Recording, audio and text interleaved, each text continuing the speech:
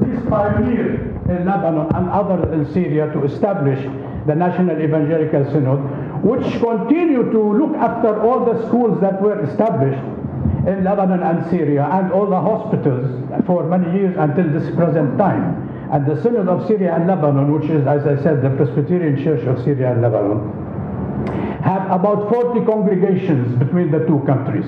Some of these congregations are small village churches, and some of them are big churches like in Latakia, where you have almost over 1,000-member church there.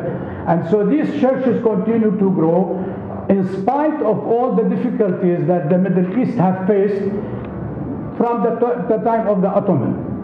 All the time there was some trouble, war, revolution, changes, government, authoritarian, etc. All these problems continue. The ministry of the Synod continued to be very effective to help the people, not only the Christian or the Presbyterian, in fact, the Muslim more, because the majority of the people in the Middle East are Muslims, 90% are Muslim. So our schools actually that serve the community was serving everybody, and mostly they were serving Muslims. So we have graduates from our school who are all around the Middle East and the Arab world, from Saudi Arabia, from Kuwait, from Africa, North Africa, South Africa. Every Lebanon, as you probably know, if you don't know, you should know, is a center of education for the whole entire Middle East.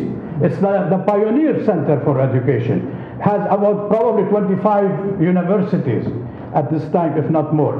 And it's being like this all the time. So the ministry of the Synod of Syria and Lebanon continued to work with others, and they initiated what is called the Middle East Council of Churches and other ecumenical councils. Now, all of a sudden in 1975, the Synod was faced with the Lebanon War. And all of a sudden, displaced families from different parts of the country were moving from one part to another because of the war. And the Synod, with the Middle East Council of Churches and other NGOs and local bodies, were faced with these waves of refugees and displaced people coming from all around the country and concentrating where it was safe.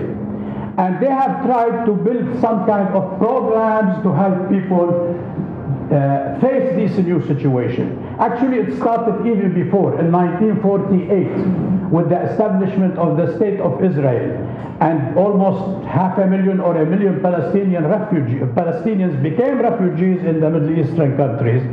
The Middle East Council of Churches, which was called at that time Near East Council of Churches, established a relief program. So they were working mainly with the Palestinians. Now they have a new phase with new waves of Lebanese displaced.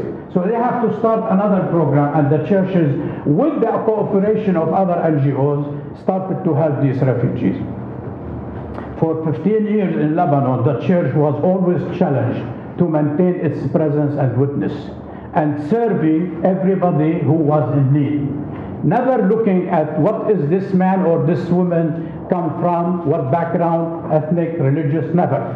Everybody was served as needed, and they continue to do this in spite of all these difficulties. And the big challenge was, of course, the resources. This is where partnerships started between local churches in the Middle East and churches in this.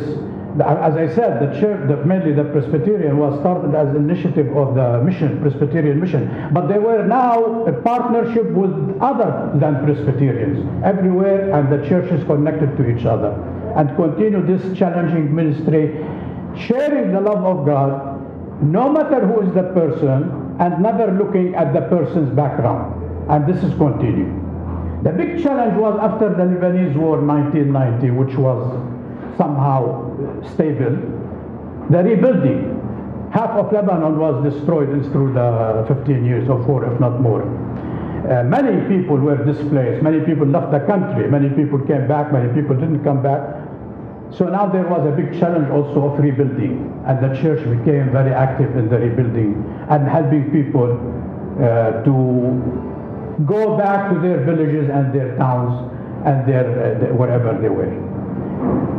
Again, all of a sudden, when things started to be stable in Lebanon and the church started to breathe, the war in Syria started. And the war in Syria shocked everybody. In a way, nobody thought it would be that long. Everybody thought maybe it's a revolution. Syria was used to this cool, or cool you call it? Cool? Revolution when they changed so they thought this is another one, couple days maybe it will be. But unfortunately there was many dimension to the war in Syria. Many people interfered. Inside Syria were almost in a way interacting in a very surprising way. Some people were astonished, some people were looking for a better future, and the uprising and what was called the Arab Spring thought about that maybe this will bring a good change, because we needed this change in Syria. Every country needs change, and everybody thought that's what is needed at this time. But then maybe Adib will talk more to you about this when he speaks here next 2 weeks from now. All regional, local, international, and as you hear, became now involved in this war. Russia has its agenda, the United States has its agenda, Iran has its agenda, Saudi Arabia has its agenda, Qatar has its agenda, and everybody has their own agenda. They wanted to implement this agenda on Syrian and on Syria, whether the Syrian like it or not. Some Syrian, of course, wanted, and I'm sure many of the Syrian wanted the change to happen. They wanted a good and positive change, not a bloody change. The change in Syria, it costed a lot. Almost over 4 million refugees, Syrian refugees, are scattered all around the world. More than 4 million are displaced inside Syria. Probably over 300,000 people were killed, if not more. And many of them are innocent people, children, women, elderly. And we are faced with a huge, great need of how to help, where to help, when to help, what are the resources. So the Synod of Syria and Lebanon again started spreading and calling partners to help.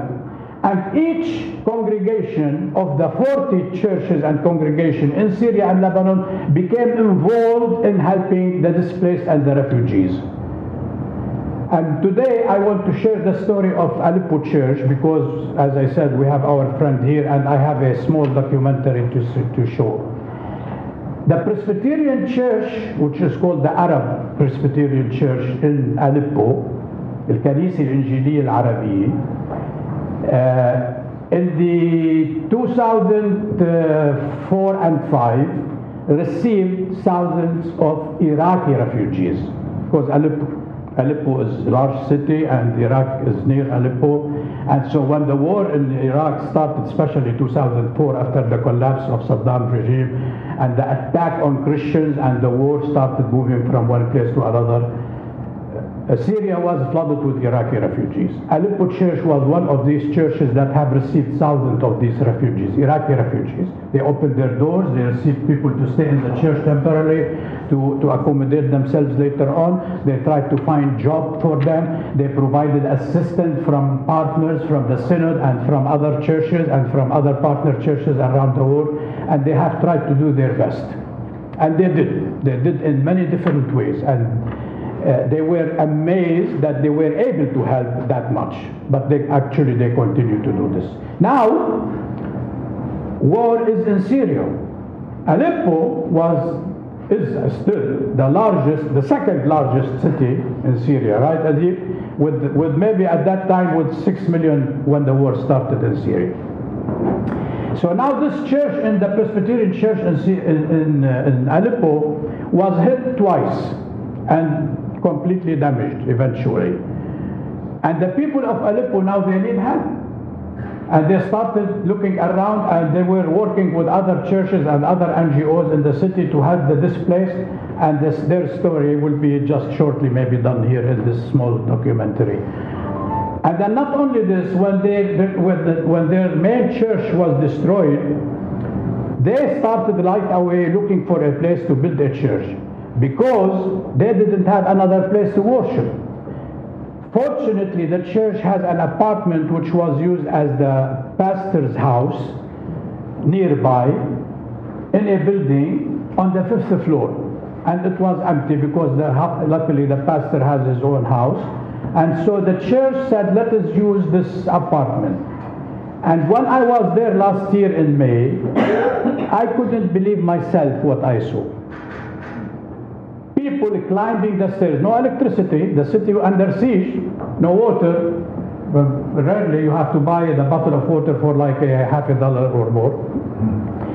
And people were climbing the stairs, elderly people. I saw people almost cannot make it. But they continued to go and worship because they had a vision that one day this church will be rebuilt. And they started rebuilding their church. And unfortunately, I don't have the new building here, but I will talk to you about it. The first thing they did when they built the new church, they dug a well, artesian well. The city is under siege, water is rare, and you know, Adib will tell you more about how much they faced during this crisis. It was so difficult for them, but the first thing they thought, how can we help our neighborhood? By providing water.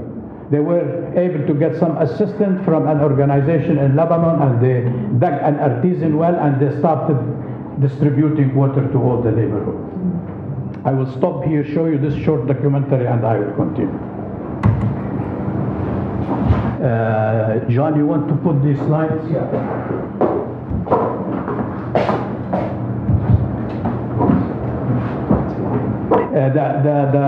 This documentary is not very good. It was recorded from a TV station, and it is in Arabic, but it is subtitled in English. So bear with me to try to understand the story.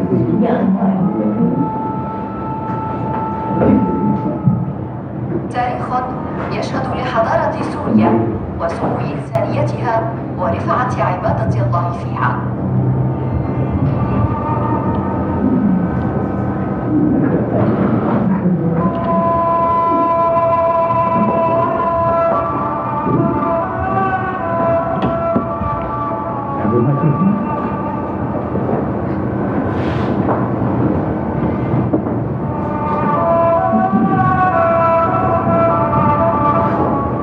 كنيسة تعلن سلطان الله، تنادي بكرامة الإنسان، ترفع راية الوطن.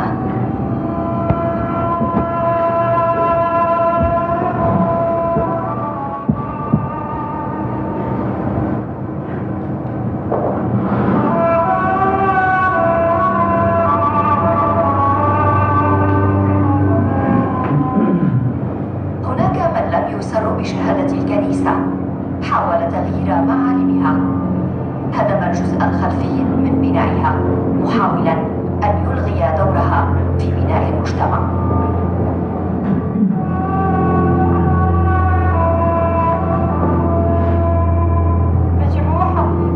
مجروحة على الكنيسة، شيء بيحزن عن جد. البيت كنيسة بيت الله.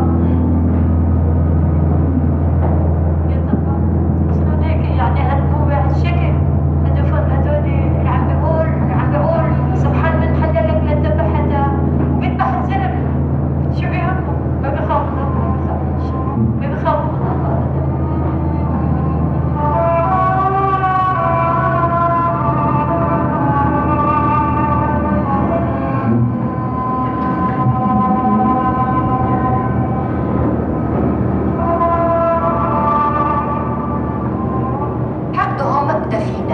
كلماتهم سم قاتل، أداؤهم مدمر.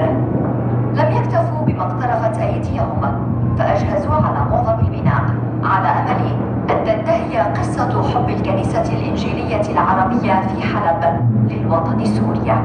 نحن كنيستنا كنيسة رسالة محبة وسلام وهي خدمة الإنسان.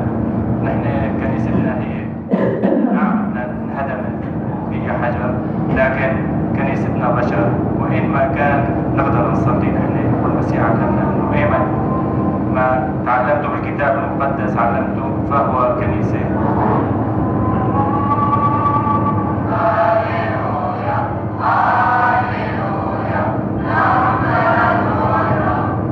رعاية الكنيسة الإنجيلية عبدوا الله في بيت صغير، إلا أن نور الحياة الذي في قيامة السيد المسيح ملأ المكان نورا وحماسا بالترنيم والصلاة.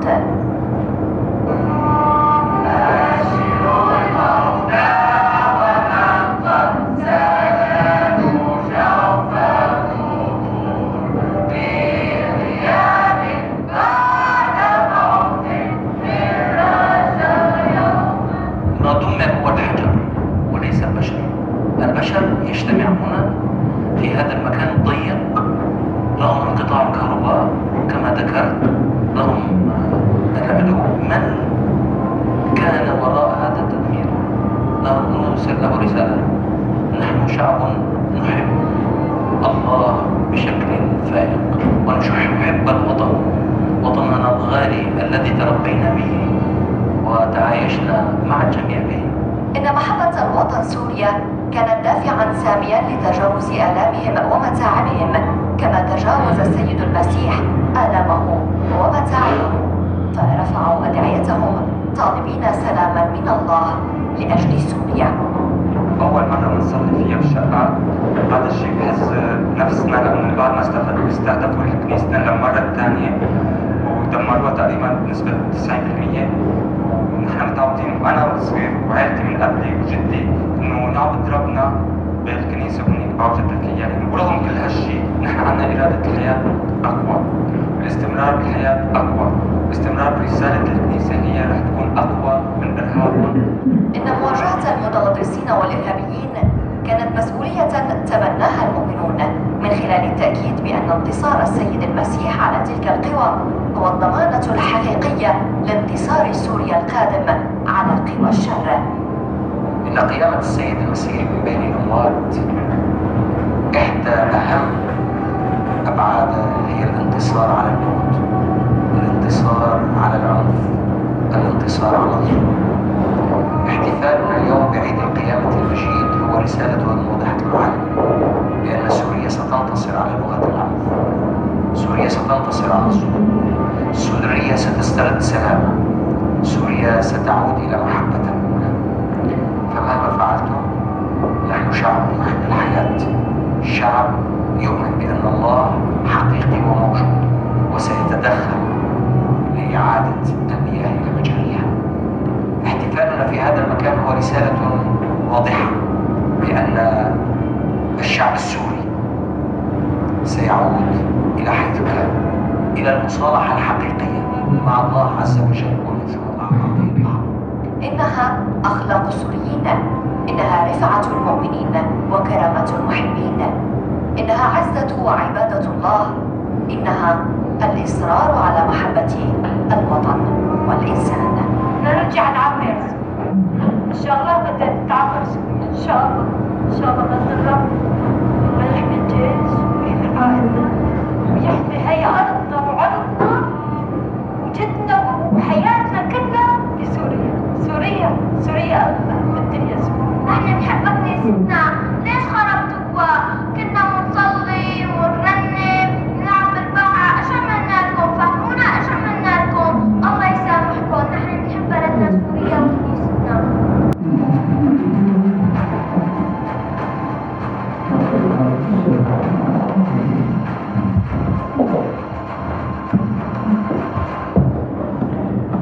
The Aleppo church that this was destroyed, it was located in a very bad area because of the fighting between the opposition and the government official army. And so they had to move and to look for another place, and they were able to find a piece of land in a safer area, and they built a new church there. Actually, it's like a prefabricated. It is not completely as they wanted to, because you see, in the Middle East, we like our churches and our mosques to be huge and sign of presence. So, but they are satisfied with this, what happened. Now, the Aleppo church also have a ministry of education that started by the early missionaries in Syria, which was called Aleppo College, which was 2 years college that started long time ago, probably in the late 1800s, and continue until the present time. Now it's a high school, it's no more a college. People used to go there and then they continue to come to Beirut to finish their college education in the American University of Beirut. It was connected. The church and the synod still run this high school with students, from the city. They had to stop 1 year because there were a lot of intense fighting near that area. There was a lot of damages to the school, but the school is reopened. And they have also an elementary school. that they run, and the church is also helping these with this educational ministry. They continue to do this in spite of all these difficulties. And I wanted to say, for 3 years, they were using this small apartment. As you saw, this was one Easter service in that apartment where they could continue. And so this is only one of other churches. The Synod, as I said, have 20 churches in Syria. Damascus is another one. Damascus Church, unfortunately, also was hit twice, and they lost part of the building, but they were able to rebuild it. Homs Church, because our church in Homs is in the old town where there was a lot of fighting, and also was partly destroyed. It was rebuilt. There are other churches in areas, in the villages areas, that they were hit, but we don't know much what is the situation, because it's not accessible for the church people to go to it now.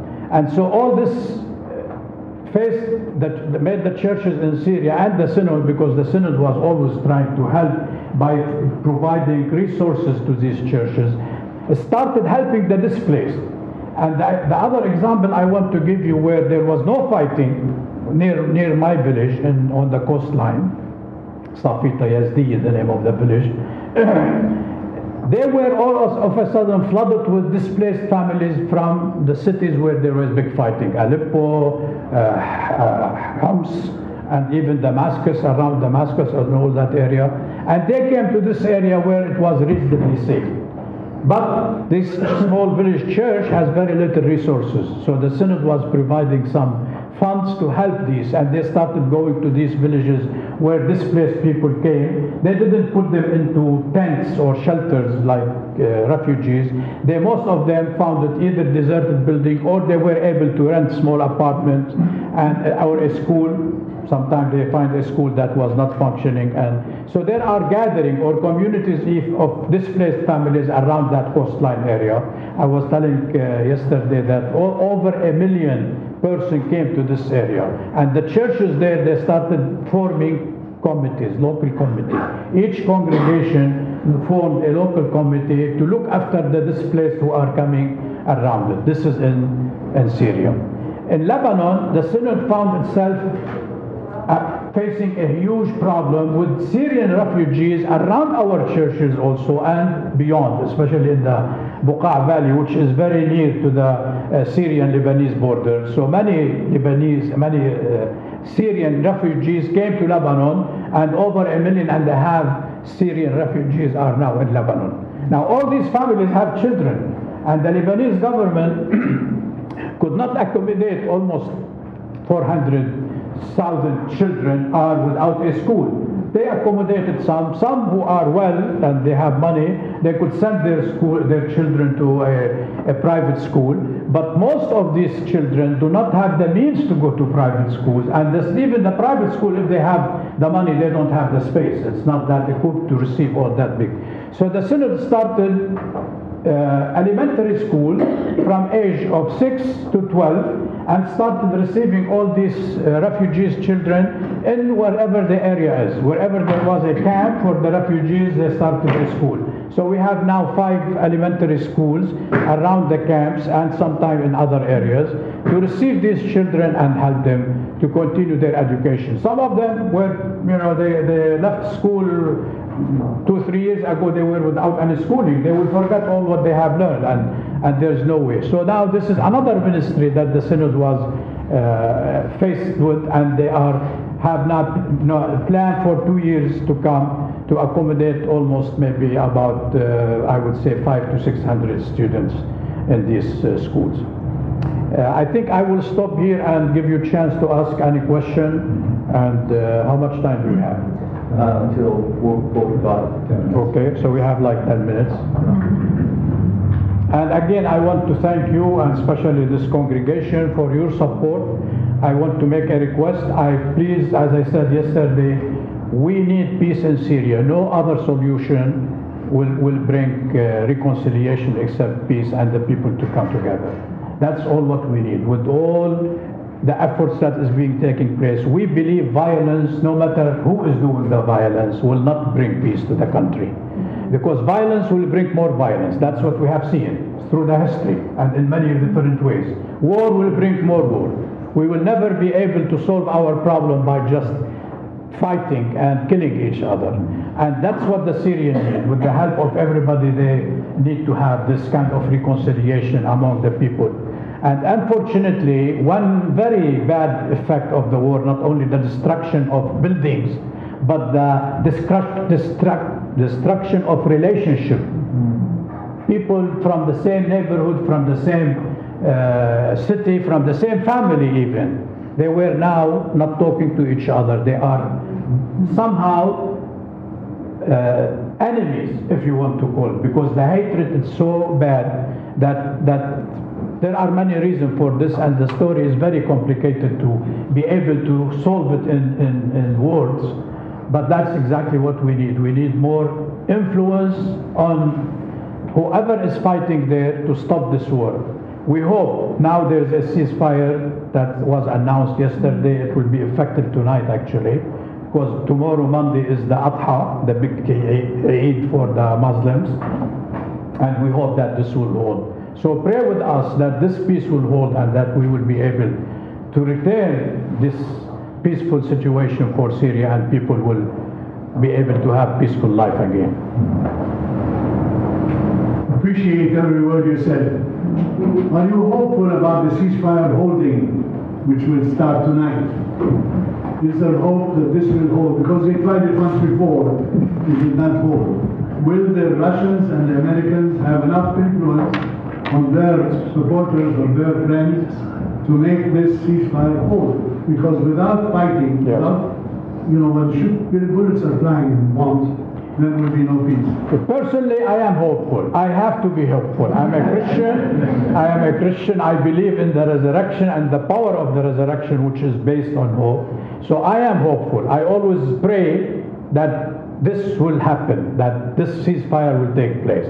Now, of course, human beings are, and we know how it works. Today they were saying there is mistrust between Russia and the US about this ceasefire, and I hope this will not happen. I hope there will be more trust. I hope other people, not only the major player will also accept this and they will force it. I hope so. We pray. So pray with us also that this will happen. We hear every day in the news about the current siege of Aleppo.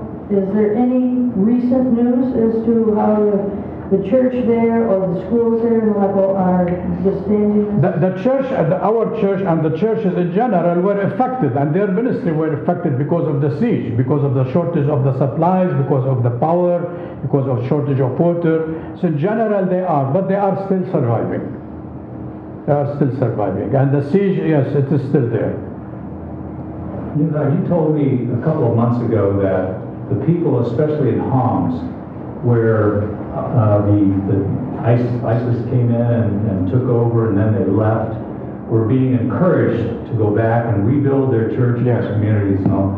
Do you see that happening in other parts of Syria now, where people are attempting to go back to areas that had been controlled by... I think it will happen in other areas. What happened in Homs, there was big fighting in the old town, old Homs, the old town. And for 2-3 years, it was, there was a lot of damages in the old town. And when the government and the opposition were able to agree that the opposition fighters will withdraw from the city, from the old city, and then the Syrian government will take over the old city. Many people, because they don't want to be displaced forever, and they are paying rent and they cannot continue to do this, they wanted to go back. And the municipality of Homs facilitated this return for people who wanted to go by providing water and fixing the electric powers and etc. So they were coming back, and there are about maybe over 500 families, as far as I know, the last time I visited Homs, returned to the old town. I think the same could happen when the people know it's secure. I mean, they know this is safe. They can go back, and the church, our church in Homs and other churches, have helped the people to refix, to rebuild, to repair, especially if it is minor repairs or it is not completely destroyed. If it's completely destroyed, it takes a lot of money, and the people in one building, you have 5, 6 apartments, they have to agree on how they can get things together. So that's not easy. But when there are minor damages and people are willing to go back, the church provided funds and fixed the homes or the apartments of these villages. So I think this could happen in other areas when there is security, when it's safe to go back. They will not go back when there is still fighting. Last week I heard about 2 events or 2 instances near Damascus. Daraya والعظمية, 2 of these suburbs also came to a reconciliation situation between the army and these opposition fighters in there, and now they are asking people who wants to leave and go to a safer place, they can go, so they will fix the city. And the fighters who did not want to give up their weapons, they said you can go to the north part city of Idlib. So there is another attempt that is going on, and this is hopeful. This is what we hope this will happen all around Syria. Yes. Are relationships so destroyed that to prevent peace in Syria? Sorry? You talked about the destruction of relationships. Yes, yes. Are the relationships so destroyed that peace will be prevented? Is it possible?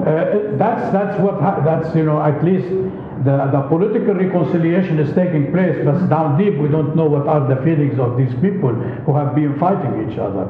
So there is this broken relationship between different people.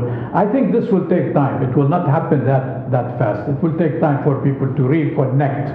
But at least if there is a political reconciliation, people will start thinking of ways of getting back to their areas, to their homes, to their villages, and at least start negotiating on other things.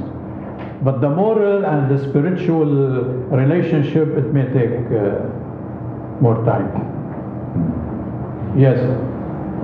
What policy advice would you give to the United States administration? Especially the military part of the United States. First of all, I think Mr. Obama did well by not interfering directly like what Mr. Bush did in Iraq and bringing these big troops. Although we know there are some American troops there, which is not good. So my advice would be not to interfere in this way, because they have tried and it didn't work. But to work with other international countries, or whether Europe or Russia, to put pressure on the government and on the fighter, somehow not to support anybody. Russia should not support Syria. America should not support what they call moderate opposition, because I don't think when you carry weapon and start fighting, I don't think this is a moderate opposition. Moderate opposition could be political, not by carrying weapons. So if both put pressure on the fighting parties there, I think this is what should be done. I know when the president of Syria feels that he doesn't have the support of the Russian, and when the other opposition, the problem with the opposition, there are so many, you don't know with whom to deal. That's the big issue over there. There's no united opposition that you can talk to. But anyway, when they can put some pressure and not to support them with arms or with the weapons, whether America directly or through other countries in the region, I think this would be my advice to this. Yes. And put pressure as much as possible to make them both realize that this will not solve their problem. What will solve their problem is to come together and talk about these issues that have started the war. One more question. We talked about the 40 churches that are part of the Syria-Lebanon Syncline. Would you say that those churches were intentionally targeted, or were they byproducts of the destruction that was in the area? The Aleppo church, I would say yes, intentionally it was targeted because it was an area and there was some problem there eventually. I think the other churches, I'm not sure. It is in the middle of the Damascus church is in the middle of the old Damascus city. And the city was hit by the opposition from outside, shelling. There was no fighting in the immediate old city area. So that we don't know, whether it was targeted or not, but what happens twice, that's why people say maybe it was. The one in Homs, again, like Damascus, it was in the old city and there was fighting there, so you cannot tell. I mean, not only our church, in the old city of Homs, all the churches were, and mosques. And in Aleppo, not only our church, the big mosque of Umayyah, which goes, Were destroyed as well. So, some of them, I would say, it has some purpose. Whoever is fighting, find a reason to hit or. So the 5 schools that have now been established in Lebanon, are those in danger of being attacked or destroyed? No. Lebanon is not under any danger until now. I mean, we don't know what can develop, but at this present time, these schools are an area where it's safe. They are not private, actually. I mean, they don't charge. It's free. And the synod provides one meal and provides all the supplies and the material and transportation. So the child doesn't have to pay anything. All what we need to say, I'm interested in joining the school. Yeah. And they go and register and go through the process. Yeah. Thank you. I'm afraid, but I think we almost hit the time. So let's express our thankfulness to Dr. Nuhad.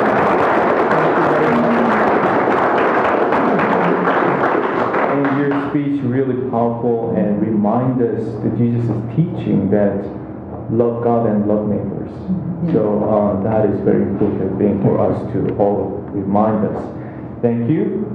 And just one more thing before we go, please. We have had this wonderful letter writing and signing campaign all summer, and it is concluding today with the continued signing of about 20 more to the churches that we didn't get around to highlighting this summer, but are no less, in our thoughts and prayers. This Thursday, I will be traveling to Louisville to present these letters to Elmarie Parker, who is now serving the church in the Middle East. And she will take them around to all the churches. So if you haven't signed one or all of them yet, please take the opportunity to do so. And I'll put them out here if you have a few minutes, and we'll have them out after our worship service. So thank you. Thanks. Could we just say a word about next week? Yes. Yes.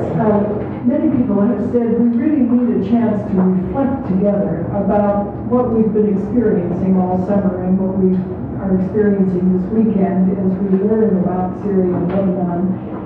We are already engaged in helping to settle a refugee family in Mona, working with the First Church in Mona. But people are saying we need some space to think about what our next steps are as a church. So Miriam Youssef and I will be here next week to try to help facilitate some conversation about our next steps as a congregation. So please come join us and share what you are thinking as the result of this summer with Syria and Lebanon. Right, that's 9 a.m. Adult education time. And I want to remind you from next week on Sundays, we are going to have a Bible study starting, which is 11:15 right after the service at the library over the office. All right, I want to invite Dr. Nuhad and give us the final blessing for us before we go inside chapel. Heavenly Father, we praise Thy name for the privilege that you have called us to be your children.